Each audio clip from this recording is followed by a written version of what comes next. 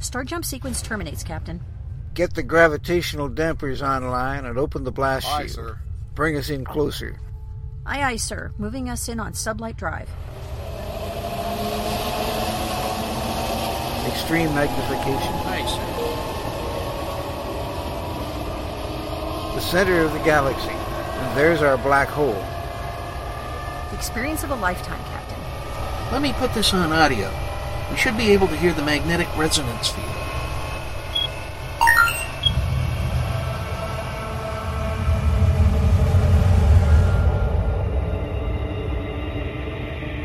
This is it, ladies and gentlemen. The edge of time and space, where the impossible can happen. Welcome to the event horizon. Good evening, or morning, or afternoon, whatever is relevant for the part of the world you are in. Indeed, welcome to the event horizon, where the impossible happens. Each week at this time, we take you on a journey into science fiction, science fact, and fantasy in all their forms. And this week we're very pleased and proud to have with us none other than Claudia Christian, one of the foundational, iconic figures in science fiction in the last 20 years. Welcome to the show. Wow, that made me feel very crotchety right there. But oh no, you're awesome. Well, you're continuing to do new things all the time. It's this Babylon 5 is the thing that people. I love being the only telepathic bisexual Russian Jew in space. Are you kidding me? It's exciting. We all want to see ourselves on the screen, okay? And for the bisexual Russian Jewish girl, you were there for us. Exactly. Hey, but seriously, we all do want to see ourselves on the screen. And having a Russian Jewish smart girl, brown hair, dark eyes, large and in charge, and named Susan, what could be better? Only on Blue Eye. But other than that... Gosh, I didn't see that on the small TV screen.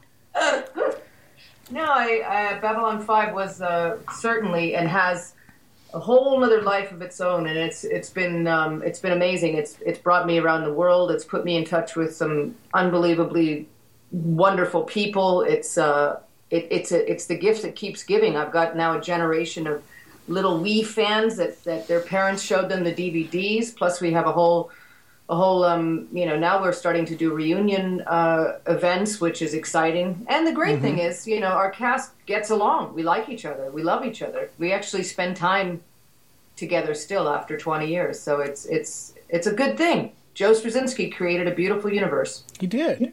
And but you yourselves did the human chemistry. Okay? Yeah. Give yourself some credit here. Well, it's great writing, great casting, and just a very unique vibe on the set. I've been doing this for 30 years this year. I'm celebrating my 30th year as an actress in television and film. And I got to say, it was probably the most enjoyable work experience I've ever had. That's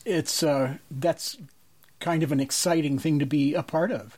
Yeah. I remember that was around the time I was getting into visual effects and learning my craft and watching all the about half of my peers go off to work on the Babylon 5 effects using a new piece of software called Lightwave. Yeah, and you know how much crap I get from youngsters nowadays saying, "Oh, the story's really good and the acting's really good, but the visual effects suck." And I'm like, wait a minute here. We were cutting edge, man. We were way ahead of your. We weren't using models. They had, it's just. Well, not only was it new stuff, not only was it cutting edge, you were. Babylon 5 and the effects that were being done on that show were actually defining the state of the art as they went. Exactly. Because the production people would say, hey, New Tech, the people who make Lightwave, we need this and such feature. We need to get this done a certain way. And can you build this tool for us? And New Tech would say, okay, sounds great. And they'd go do it. Yeah, so, that's pretty amazing. Yeah, so Lightwave was really constructed in the the line of fire. It was it was forged rather than written. Absolutely. Yeah, it's exciting. It's like I said, we're all going to meet in January in Texas, so it's just keeps going on. What's going on in Texas? We are doing another 20th reunion. We know we did one in Arizona, and it was such a great experience that I guess somebody in Texas decided to throw a convention and have a mini Babylon 5 reunion as well. So as far as I know, I think all of the major cast and a lot of the smaller cast is going to appear, and there are some actors from Game of Thrones and various other people there. It's going to be in Galveston the weekend of January, I think 4th, 5th, 6th, I think it is. It's the beginning of the year. So it's coming up soon. And it was originally in Houston, but now it's going to be in Galveston. So the 3rd, 4th, and 5th, yeah. So it's let's... called SpaceCon. Oh, okay. SpaceCon. So science fiction fans consider their hobby an addiction, but addiction is no joke. As you point out in your memoir, Babylon Confidential, and the upcoming documentary, One Little Pill. Yes. Would you care to tell us more about those? Sorry? Would you care to tell us more about those? Yeah, absolutely. Back in my late 30s, I started having a problem drinking too much and not being able to control it. So I became what's known as a binge drinker, which basically is many, many months of sobriety. And then I would fall off the wagon, and months of sobriety, fall off the wagon. And as this occurred, the falling off the wagons got worse, which is actually due to what I now know is alcohol deprivation. I was really looking, because I come from a family of scientists and genetic engineers and doctors. I was looking for something that wasn't, I didn't believe that you could pray it away, because I tried, and I didn't believe that you could, go to a meeting and fix it. I really believe that there was something that changed in my brain, and what I found is that alcoholism is a learned behavior, and if you look back to Pavlovian information, I mean, you can actually cause what's called pharmacological extinction in the brain. The brain has an amazing capacity to learn an addiction, but it also has an ability to unlearn an addiction. And it does need medical help, which is in the form of an opiate blocker. So in an addict, when you take a drink, you release a tremendous amount of endorphins, far more than the average person. And that means that they then hook onto the opiate receptors, and henceforth your neuro pathways become so pronounced that they become sort of like superhighways as opposed to little country roads that the average person has. And so these very, very pronounced neural pathways are constantly sending out these signals to eventually become a compulsion and want more and more and more. So what the opiate blocker does is you take the opiate blocker an hour before your addictive behavior, whether it's gambling, pornography addiction, alcohol, opiates. It works for kleptomania. With all of these things, you would take an opiate blocker an hour before, and then once the opiate blocker is in the brain, which usually takes about an hour to get in there, then you take your drink of alcohol. And what that does is you unlearn the behavior. It blocks those endorphins. You still can get drunk. You can still drink alcohol. In fact, you have to in order to create the extinction process. However, after 1 to 3 months, some people take a little bit longer, but after a couple of months, you stop thinking about alcohol. And the beautiful thing is you go back to the person you were before the addiction took place. So you really are either a safe, moderate drinker, or you quit drinking altogether because you literally have no interest. You pick up a drink and you go, wow, I think I want it, but then you actually don't want it. A lot of people find that they used to be the last man standing at the bar, and now they just literally, they have alcohol in their house and they just don't touch it because they have no desire to whatsoever. It really kills that desire. Much like Pavlov did with the dog. Ring the bell, it salivates, feed it. After a while, you ring the bell, the dog salivates, you don't feed it, the dog's going to stop salivating after a while. So it's very much the same sort of process, only in this case, you do use an opiate blocker. In my case, in alcoholics' case, it's called naltrexone. And naltrexone is available in generic forms online. You can also get a prescription from your doctor. It's been FDA approved since 1994 for the use in alcoholism. Unfortunately, in this country and a lot of other countries, they prescribe it with abstinence, and it really doesn't work that well with abstinence. It's far more effective to take the opiate blocker and then drink on it.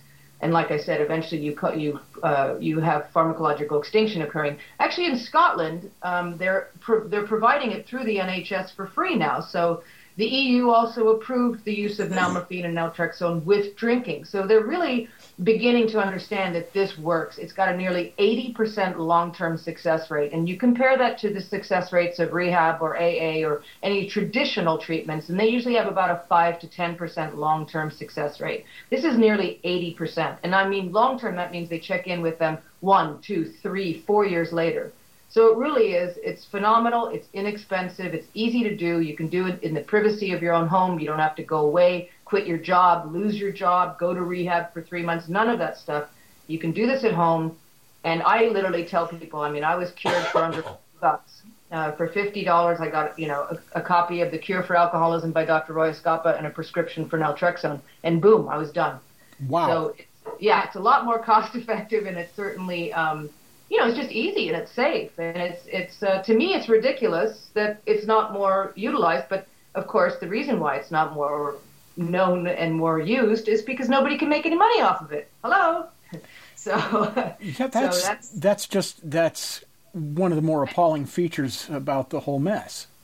Yes, is that I concur. I mean, alcoholism kills about 80,000 people in the U.S. alone, 2.5 million worldwide. It is the second largest killer. It is the second most costly disease in the world. I mean, it costs us billions of dollars in lost days' work, accidents, medical costs. And we're talking about, something that's so effective and so inexpensive, and it could save so many lives, that to me, to not have it readily available and talked about as another option for alcoholics, an option for alcoholics that everything else didn't work for. It just is crazy. I do honestly believe that everybody deserves a choice. And if what is available to an alcoholic, first of all, very few alcoholics go and seek treatment from a doctor. And when they do, they're told to be abstinent, go to a meeting, pray. That's it. Go to rehab. Well, if you go to rehab, you suffer from alcohol deprivation, you get out, 95% of you relapse, period. That's the numbers. So you're talking about $30,000, $60,000 and you get out and after a month you relapse? I mean, that's horrible. That's not a great statistic, but it's a multi-billion-dollar industry. So your film yes. Seeks to point out this imbalance, this injustice in the system. Yeah. I mean, well, I find it, first of all, personally, I did go to everything. I tried every available treatment for alcoholics, and nothing worked for me. And so I find it astonishing that I also find it astonishing that the average person who does go to their doctor and say, listen, I'd like a prescription for naltrexone, is quite often turned down. This is an FDA-approved, safe, non-addictive, declassified drug. And yet a doctor will give you a prescription for OxyContin in a heartbeat, but they won't give you something that can fundamentally save your life. I mean, it's insane. I've got people that I counsel that cannot get a prescription. They've got to buy it at 3 times the cost online because their doctor is saying, well, I've never heard of it. Well, you've never heard about it because you don't bother to read up on it. This is something that has had hundreds of clinical trials. Every clinical trial, 78% long-term success rate. And you're telling me that they're just too lazy to say, well, let me look into it, And also, it's of no benefit to them. It's just, they're not going to make any money off of it. Why should they give you a $10 prescription? They're not going to get a kickback from the drug manufacturer or anything. Listen, I called a rehab place and I said, I don't understand why you don't offer the Sinclair method. And they said, well, that would put us out of work, wouldn't it? And then I spoke to a doctor. They said it in so many words. Say what? They said that? It would put us out of work. And then I talked to my GP of 20 years and I said, why will you not help my people, my clients, my patients, my people that I counsel, and give them a prescription? And he said, well, it's really time consuming. I have to do liver tests and all that. And I was like, you got to be kidding me. I can say I've got a bad back and go in and they'll get me hooked on opiates in a heartbeat. But I can't go in and say I'd like an opiate blocker to save my life. I mean, this is insane. So in my world, in a perfect dream world of what I would love, is that they would have clinics much like methadone clinics. Then they would offer naltrexone like they do in Scotland for free in a clinic, and then people can just check in every month and say, yes, it's working for me. Can I have my next prescription? And the thing about naltrexone is you have to understand the more you use it, the less you need it. So why would a big pharma company care about this drug? The more you use it, like for instance me, I get 30 pills a month. I hardly drink anymore. So what am I going to do with this plethora of pills? I mean, I've got hundreds of pills, right? Because obviously you don't take 30 a day. You only take it if you drink. Start a clinic. Resell. Oh, believe me, I have my ways of dealing with my excess pills, but but that's not legal. So we won't talk about it. And we would not, and we cannot possibly advocate the advocate or endorse unusual activity with respect to pharmaceuticals. You wouldn't even think of it. No. But if Scotland, where they invented whiskey, can stretch themselves to do this, we can too. Exactly. And I'm very, very encouraged by the fact that the EU has now approved Celincro with drinking, which is Celincro is a form of nalmefene. Nalmefene is a sister drug to naltrexone and is actually safe for people with liver damage because it's not processed through the liver. So that's an even better thing for hardcore alcoholics. Naltrexone is still very safe. You'd have to take massive amounts of it to damage you. And another interesting thing is you hear about all these people dying from various alcohol treatments. I think Gabapentin is one of them, or the one that mixes with an antidepressant and makes you suicidal and everything. I've never heard of anybody ODing on naltrexone or even getting sick off of it other than, dizzy or headache or whatever, or dying. So, it's not like somebody can say, well, the Sinclair method has killed somebody. It never has. It's a very innocuous, very safe treatment. And I think what makes me so inspired and angry and passionate is the fact that I believe, honestly, that I wasted 4 or 5 years of my life looking for something. And if somebody would have told me about this, it's been around since the 90s. So I could have saved a lot of time. And a lot of money. And a lot of money and a lot of life. Being under the chains of addiction is a horrible feeling, whether you're a bulimic or an alcoholic or you're addicted to sugar or whatever. Everyone who has walked in the footsteps of an alcoholic or an addict understands addiction's horrible. It's something that you think about every day. And the beauty about naltrexone is it eliminates the thought process that alcoholics have, that even when they're sober, they're thinking about booze. So in this case with an alcoholic, once you're on this for a while, you realize that you no longer have compulsive thoughts about alcohol. What's your hope for the distribution of the film once it's completed? Where is it going to go, and how are you going to get the word out? Straight to television. I hope on a Discovery, National Geographic, CBS, whatever. I hope that it's on TV first because that'll reach far more people than feature film, documentary in small theaters, God knows where. It's got to be on TV. And that's something that goes into the homes rather than have people go out to it. Exactly. And then eventually what I would like to do is make it available in small segments, for medical practitioners and for individuals that need more information on the Sinclair method. So it has a dual purpose. The purpose is to educate and inform, and then to actually be utilized as an educational tool for doctors, for their nurses. Hopefully someday doctors will have a side business in their offices where they can say, look, we can help alcoholics.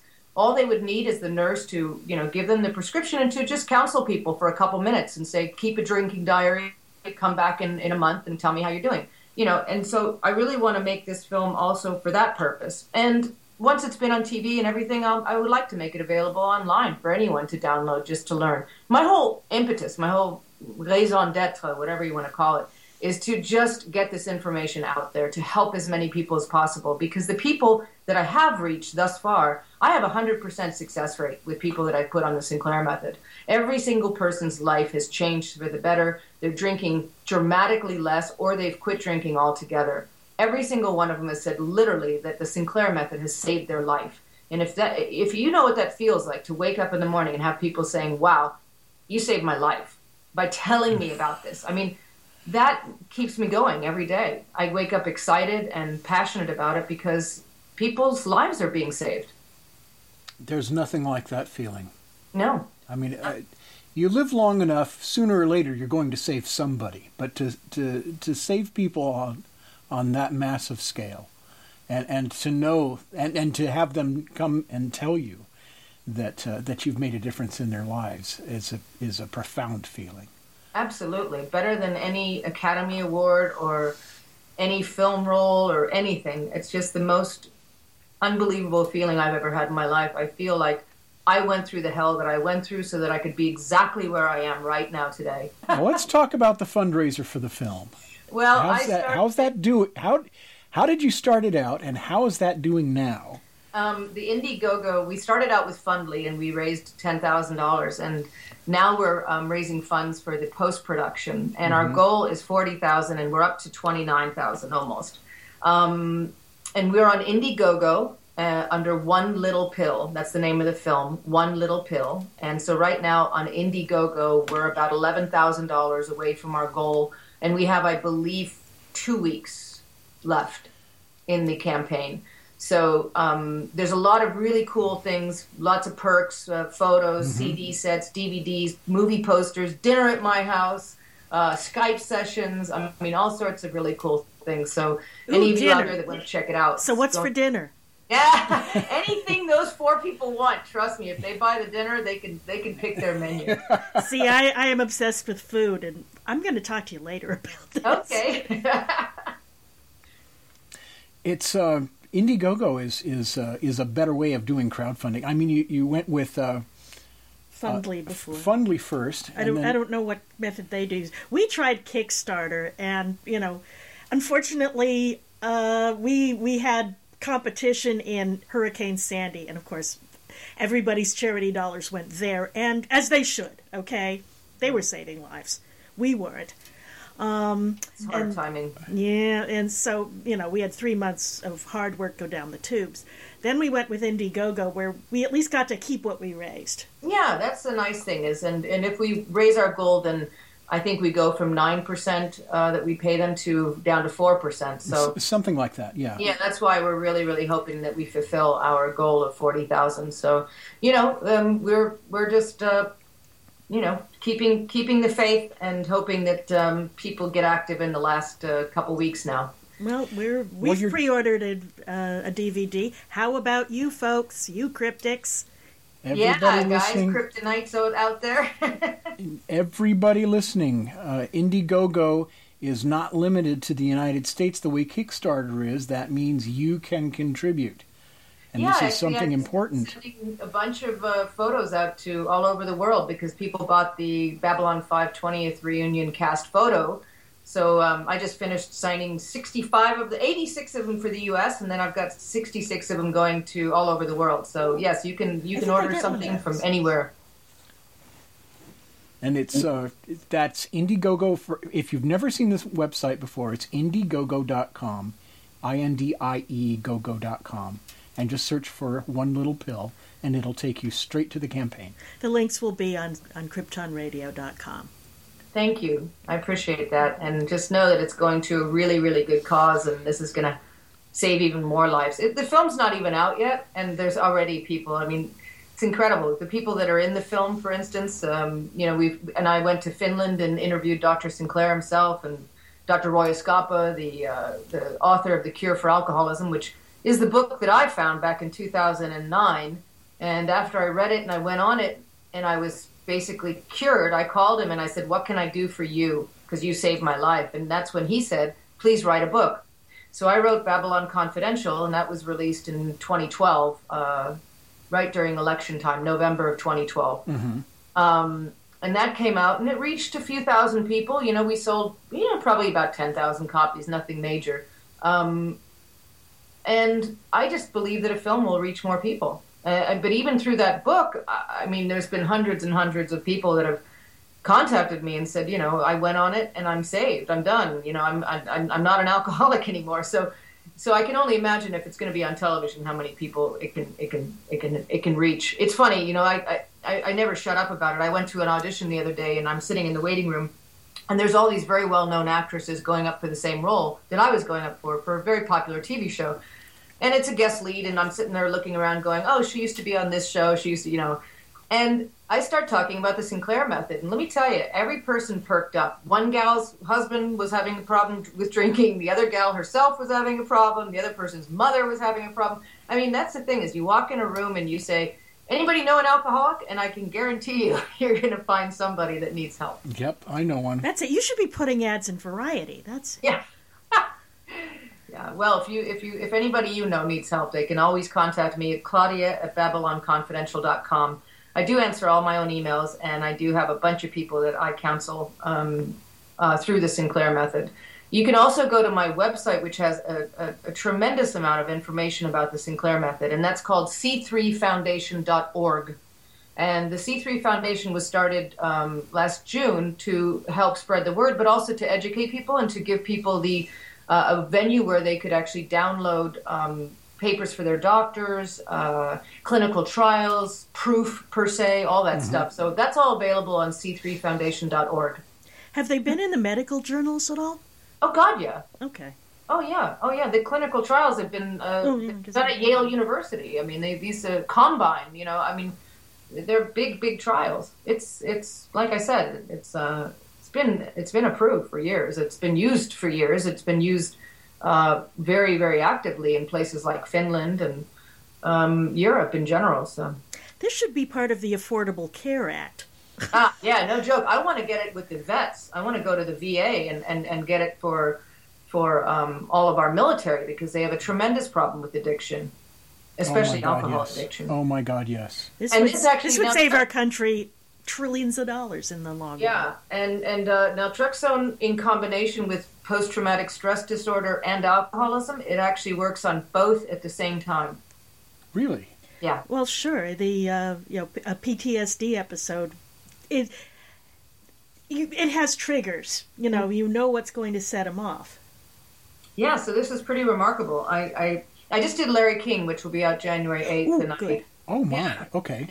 I do believe that that was interesting because it was with Meredith Baxter, who's very much into AA, and a couple of doctors who are open to other treatments. And, we all came to the same conclusion. Alcoholics need options. Everybody needs options. Not one thing works for everybody. The one person who goes to AA and is successful might not be the person who uses the Sinclair method. They're different personalities, different types of alcoholics. Some people drink because they're physically addicted. Other people drink because they're bored, or because it's habit, or because they're going through an emotional trauma. So everybody has different reasons, and that means that every addict is different, and every addict needs a choice. And it's not a one-size-fit-all or my way or the highway. That kind of mentality doesn't and cannot exist anymore. That would be like treating everybody with a mental illness the same, whether they were manic or bipolar or just depressed. I mean, it just doesn't work. That's bad science.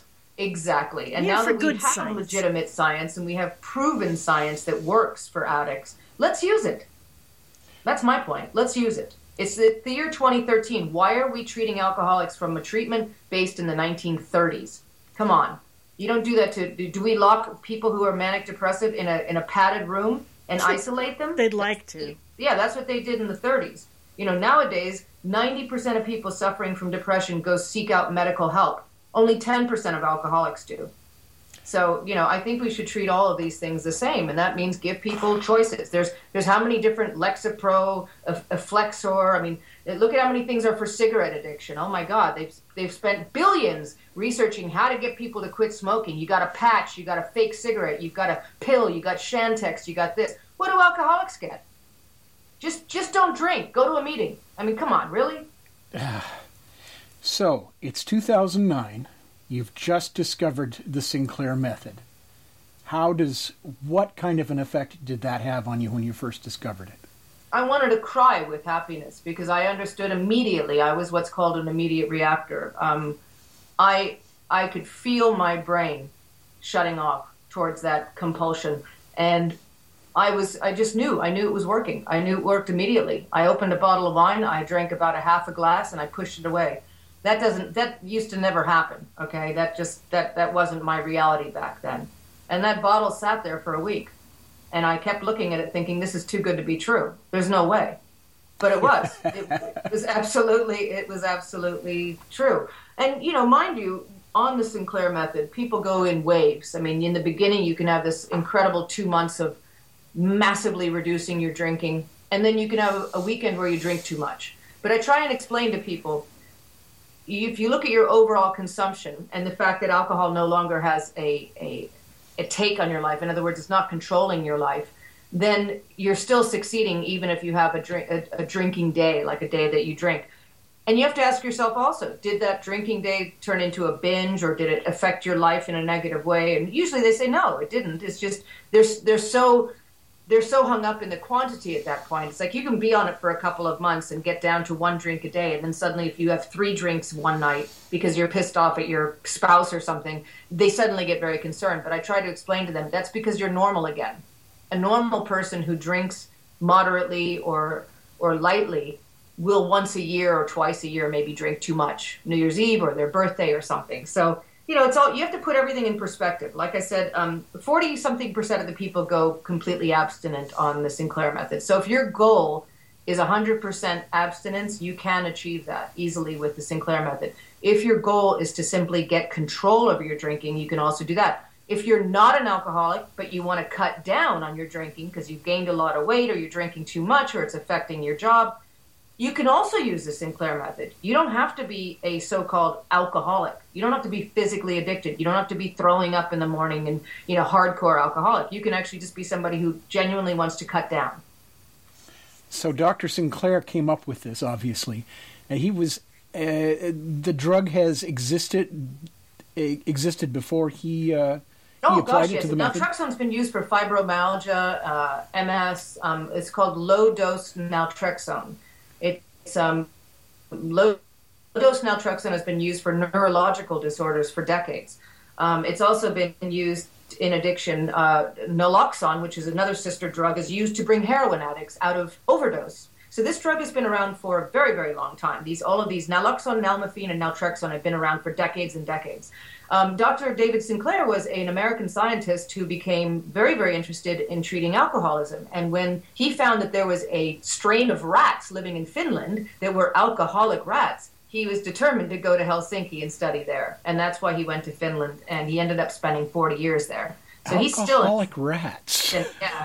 Yeah, alcoholic rats, yeah. So, that sort of helped a lot. Like something straight from the Zocalo. You don't expect to hear that phrase. Exactly. They bred these rats so that they could test them more easily. And if a rat is alcoholic, then obviously it saves you an entire step. Yeah, it sure does. Yeah. You're taking them to bars, never mind. Yeah. There's cartoons in my head. You don't have to, I always tell people always say to me, but why did I become an alcoholic? And I tell people, it's so easy. 2 things. You got the genetic predisposition and you drank. And that's it. To become an alcoholic, yes, you might be drinking because you're going through divorce or your child died or something horrible happened to you. However, if you have the genetic predisposition and you drink, then eventually it's going to catch up with you. And those are the only 2 things that you have to have in order to become an alcoholic. So it's a pretty simple formula. It's a very simple formula. So if you can learn how, you either learn how to remove that gene or manipulate that gene into a normal gene, the gene that addicts have, or you learn how to unlearn the behavior. And that's what, luckily, the human brain does have this switch where we can learn something and we can unlearn something. And that's the beauty about the Sinclair method. If you really, really study pharmacological extinction and you really look at what happens to the human brain when it's retrained, it's phenomenal. And right now they're actually doing tests where they're doing MRIs on people pre and post Sinclair method. So you will be able to see in the brain what occurs, which is fantastic. The before and after pictures of the function of the human brain on something like that have to be. Oh yeah, well you'll see the neural pathways actually shrinking down to normal size. Wow, amazing.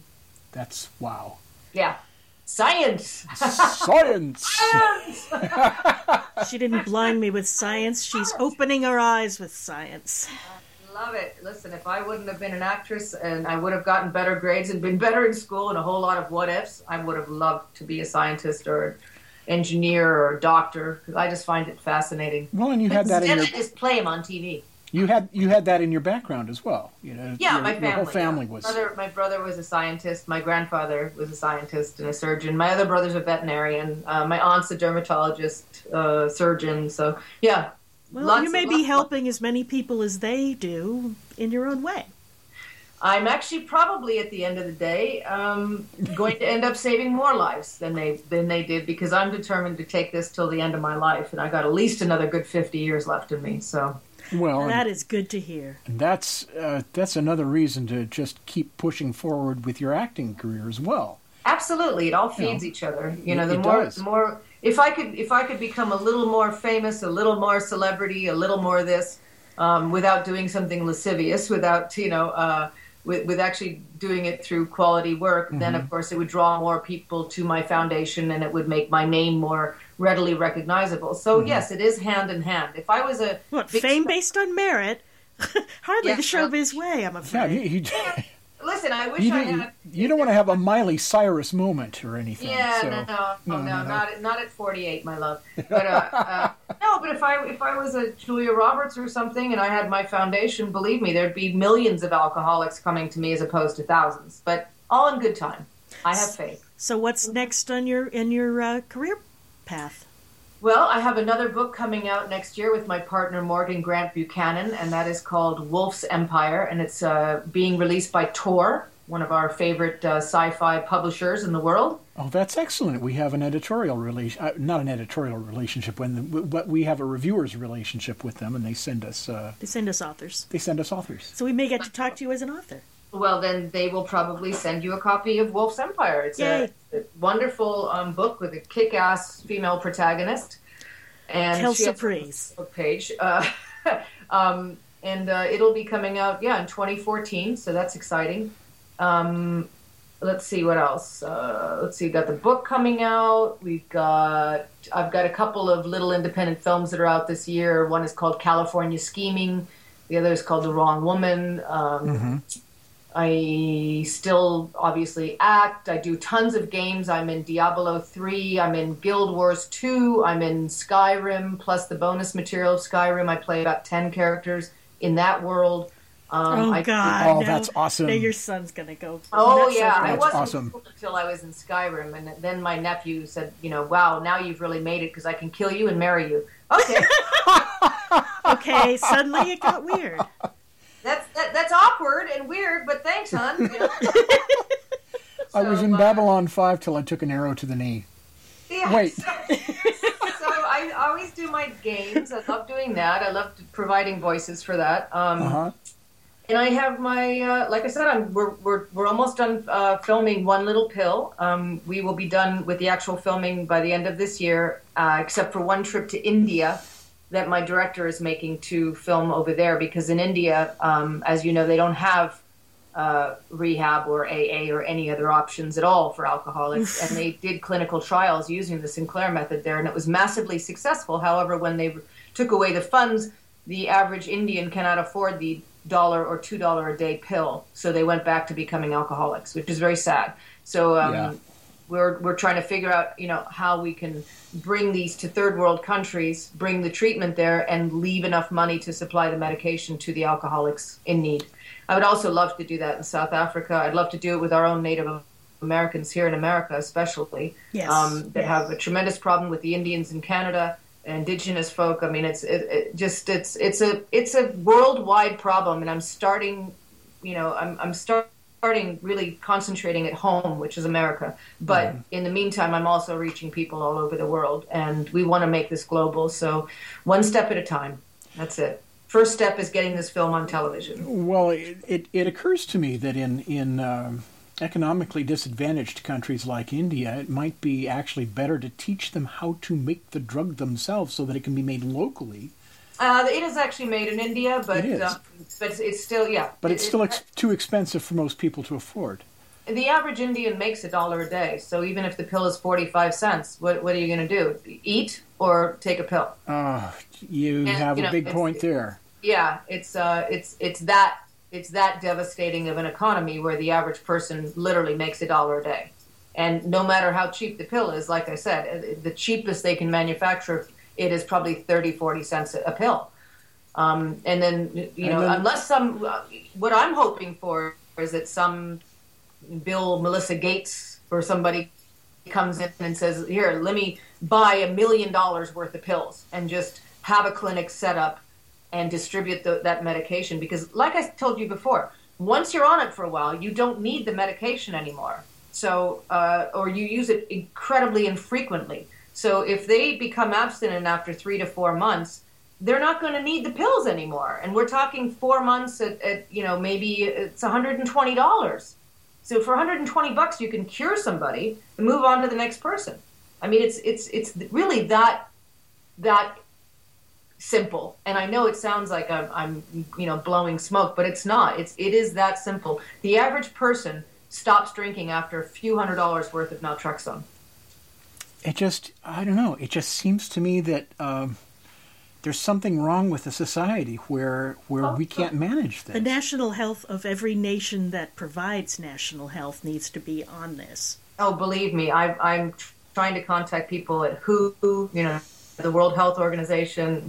We're trying to do symposiums. I'm doing a symposium at UCLA this March to talk about why writers and producers in television don't talk about anything except traditional treatment. Why don't you have a character going to a moderation meeting or to a harm meeting or on the Sinclair method? Or, why is it always just one thing and one thing only? Because the more you have a film and television universe that only talks about their characters going to rehab or to AA, then that's all anyone's going to know about. And there are tons of free options out there that are available to people. And just off the top of my head, there's rational recovery, practical recovery, smart recovery, Ham's Harm, Hank Hayes, safe recovery. I mean, all of these things are alternatives to 12 steps programs, and yet nobody ever talks about them. And so, we've got to get people like writers and producers also on board so that they can educate people. But I think you may be onto something there. I think that getting this idea planted in the heads of television screenwriters, sure, for their characters, just make this, this is an easy thing that you can slug in and have a plot point out of it. And we won't charge you or sue you. Maybe they think that only AA is royalty free and can free to use. It's not. As a matter of fact, they're supposed to be private. So I remember being I had put a bunch of friends on the Sinclair method, some of which were not alcoholics, but they were drinking too much for various reasons. And I remember being at a dinner I was throwing, and I'm sitting in the kitchen cooking, and one of my friends came up to me and said, "Oh, do you have an extra pill?" And I thought, now this is the way I want the future to look. I want somebody to say to another friend, "Oh, do you have an extra pill?" Because they know they're on the Sinclair method together, or they know that they're in a room where it's kind of common knowledge that somebody's going to be on the Sinclair method. So they ask for naltrexone, and 3 people in the room raise their hand and go, "Oh yeah, I've got some." That's awesome. My dream. That's awesome. Yeah, that is my dream. But I remember when she walked in the kitchen and said, "Do you have an extra pill?" And I went, "Sure, they're in the kitchen cabinet." And I thought, wow, that sounded normal. And it sounded amazing. And I watched her. She took it. She waited the hour, and then she poured herself a glass of wine. And she came up to me later. She said, "I wasn't going to drink tonight, but the wine looks so good." And I said, "Isn't it nice that you have the option to if you want?" And she said, "Yeah, I just drank water for an hour and hung out and had a great conversation." And she said, "The beauty of tonight is I'm going to remember it." Because she only had one class, and that's the thing. Yeah. You don't abuse alcohol when you're on it. So I'm going to remember it. It gives you your humanity back. Exactly. It gives you your humanity back, and it gives you yourself back, and you are in control. You are the master of your everything. It's a remarkable, beautiful thing, and I can't tell you, besides the fact that it quite literally saved my life. I've just seen its effect on so many families. And I had a 16-year-old girl contact me the other day and say, I never have known my mother sober. And thanks to you, she's now a real mom. And I just thought, wow. Oh, my God. Yeah. Yeah. This is the first time she's known her mother sober in 16 years. Her whole life. Oh, my God. Yeah, and she achieved sobriety within 5.5 months, that woman. Yep. She's only 42 years old, and she became sober after 5.5 months on the Sinclair method. And it was an easy process. Once again, very inexpensive. She ordered it online because she couldn't get a doctor to give it to her. But she went through and got it online and went on it.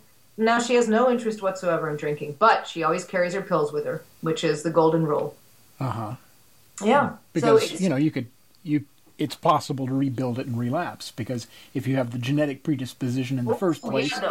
That's a big, big, big yes. Believe me, you cannot get cocky and start drinking without naltrexone. If you're an alcoholic, you will relearn the behavior even after you extinguish it. It may take a couple weeks or a couple months, but you will relearn that behavior. That's why I like to tell people they're in remission. Much like a diabetic using their insulin, they can occasionally eat sugar or something naughty. The same thing with the Sinclair method. As long as you're on it, you're in remission, but you're not home free. It's not like you can suddenly go, oh, I'm fine, I'm going to go out and drink without my pill. No, it doesn't work that way. So, if it's as normal as insulin tomorrow, then everything you do today is worth it. Exactly. That's my dream, is that it will be as normal and acceptable as managing any other physical ailment, disease, whatever you want to call it, learned behavior. Just to manage your alcoholism, if you can manage it with medication, why not? So this has been sort of you've swung away from science fiction and gone into science. Gone into science. My guest lead on Quantum Leap. but we cover science stories too. Yeah, we cover science stories too. It's science fiction's science fact, and fantasy, and you have provided a very interesting perspective on a very critical problem. Yeah, thank you. And I'm looking forward to seeing the film when it is completed, and you can count on us to help you publicize it when it is. Thank you very much, and I appreciate everybody who goes and checks out the Indiegogo campaign, and thank you for donating. I know you did. So yes, that was we've ordered our DVD. That was very sweet of you to order a DVD. I'd have done it anyway because I'm a fat girl. Sorry. Yeah, she bought the book too. She bought Babylon Confidential as well. Yeah. Yeah, there's if people want to buy a signed copy of Babylon Confidential, then that money for the signed copy, the extra money that I make off that, actually goes to the Film Fund too, and they can order that through BabylonConfidential.com. And those are signed copies that I will send to you with a personalization or whatever you want on it. And that extra $8 or whatever it is, that goes to the Film Fund. So, signed by Kindle. You can't sign a Kindle, honey. No, not many times. Not on the front, anyway. No, not effectively. That on the first date. No ebook signing. Well, Claudia, thank you so much for joining us. Thank you so much, and I'm glad that we got the chance to touch base with each other, and I really appreciate all your support and help with this endeavor. I really do. Thank you so much. We are not doctors. Some of us play doctors on TV, but we are not doctors. We recommend that you consult your doctor. Please talk to your doctor. Show him or her all the material on the One Little Pill website. And get him to get you a prescription for what you need. Exactly. Thank you. And if he doesn't like it, get another doctor. Exactly. Hell yeah. Well, thank you so much for joining us. Thank you, guys. Have a very happy holiday. And to you, my dear. Thank you. Good night. Good night. Bye. This has been episode 42 of Krypton Radio's weekly production of The Event Horizon for December 14th, 2013. Your hosts have been Krypton Radio station manager Gene Turnbow and executive producer Susan Fox. Our guest this week has been actress and author Claudia Christian. We have been discussing her documentary film One Little Pill, which discusses naltrexone as a cure for alcoholism that actually works, and the Indiegogo campaign she currently has running to help her fund it. Go to Indiegogo.com and search for One Little Pill and become a backer, won't you? This episode will air again on Sunday, December 15th at 4 p.m. Pacific, 7 p.m. Eastern Time. You will be able to find this episode and others as downloads at the Krypton Radio website and on iTunes and Stitcher as podcasts. The Event Horizon title sequence was written and produced by Gene Turnbow. The part of the science officer was played by renowned science fiction illustrator Mark Schurmeister. The part of the engineer was played by fandom dignitary Christian B. McGuire. The navigator was played by Corsair's Closet producer Christine Cherry, and the role of the captain was voiced by science fiction writer Larry Niven. This program and its contents are copyright 2013 by Krypton Media Group Incorporated. Stay tuned for more great music and tonight's episode of X-1. The Event Horizon. It's sci-fi for your Wi-Fi.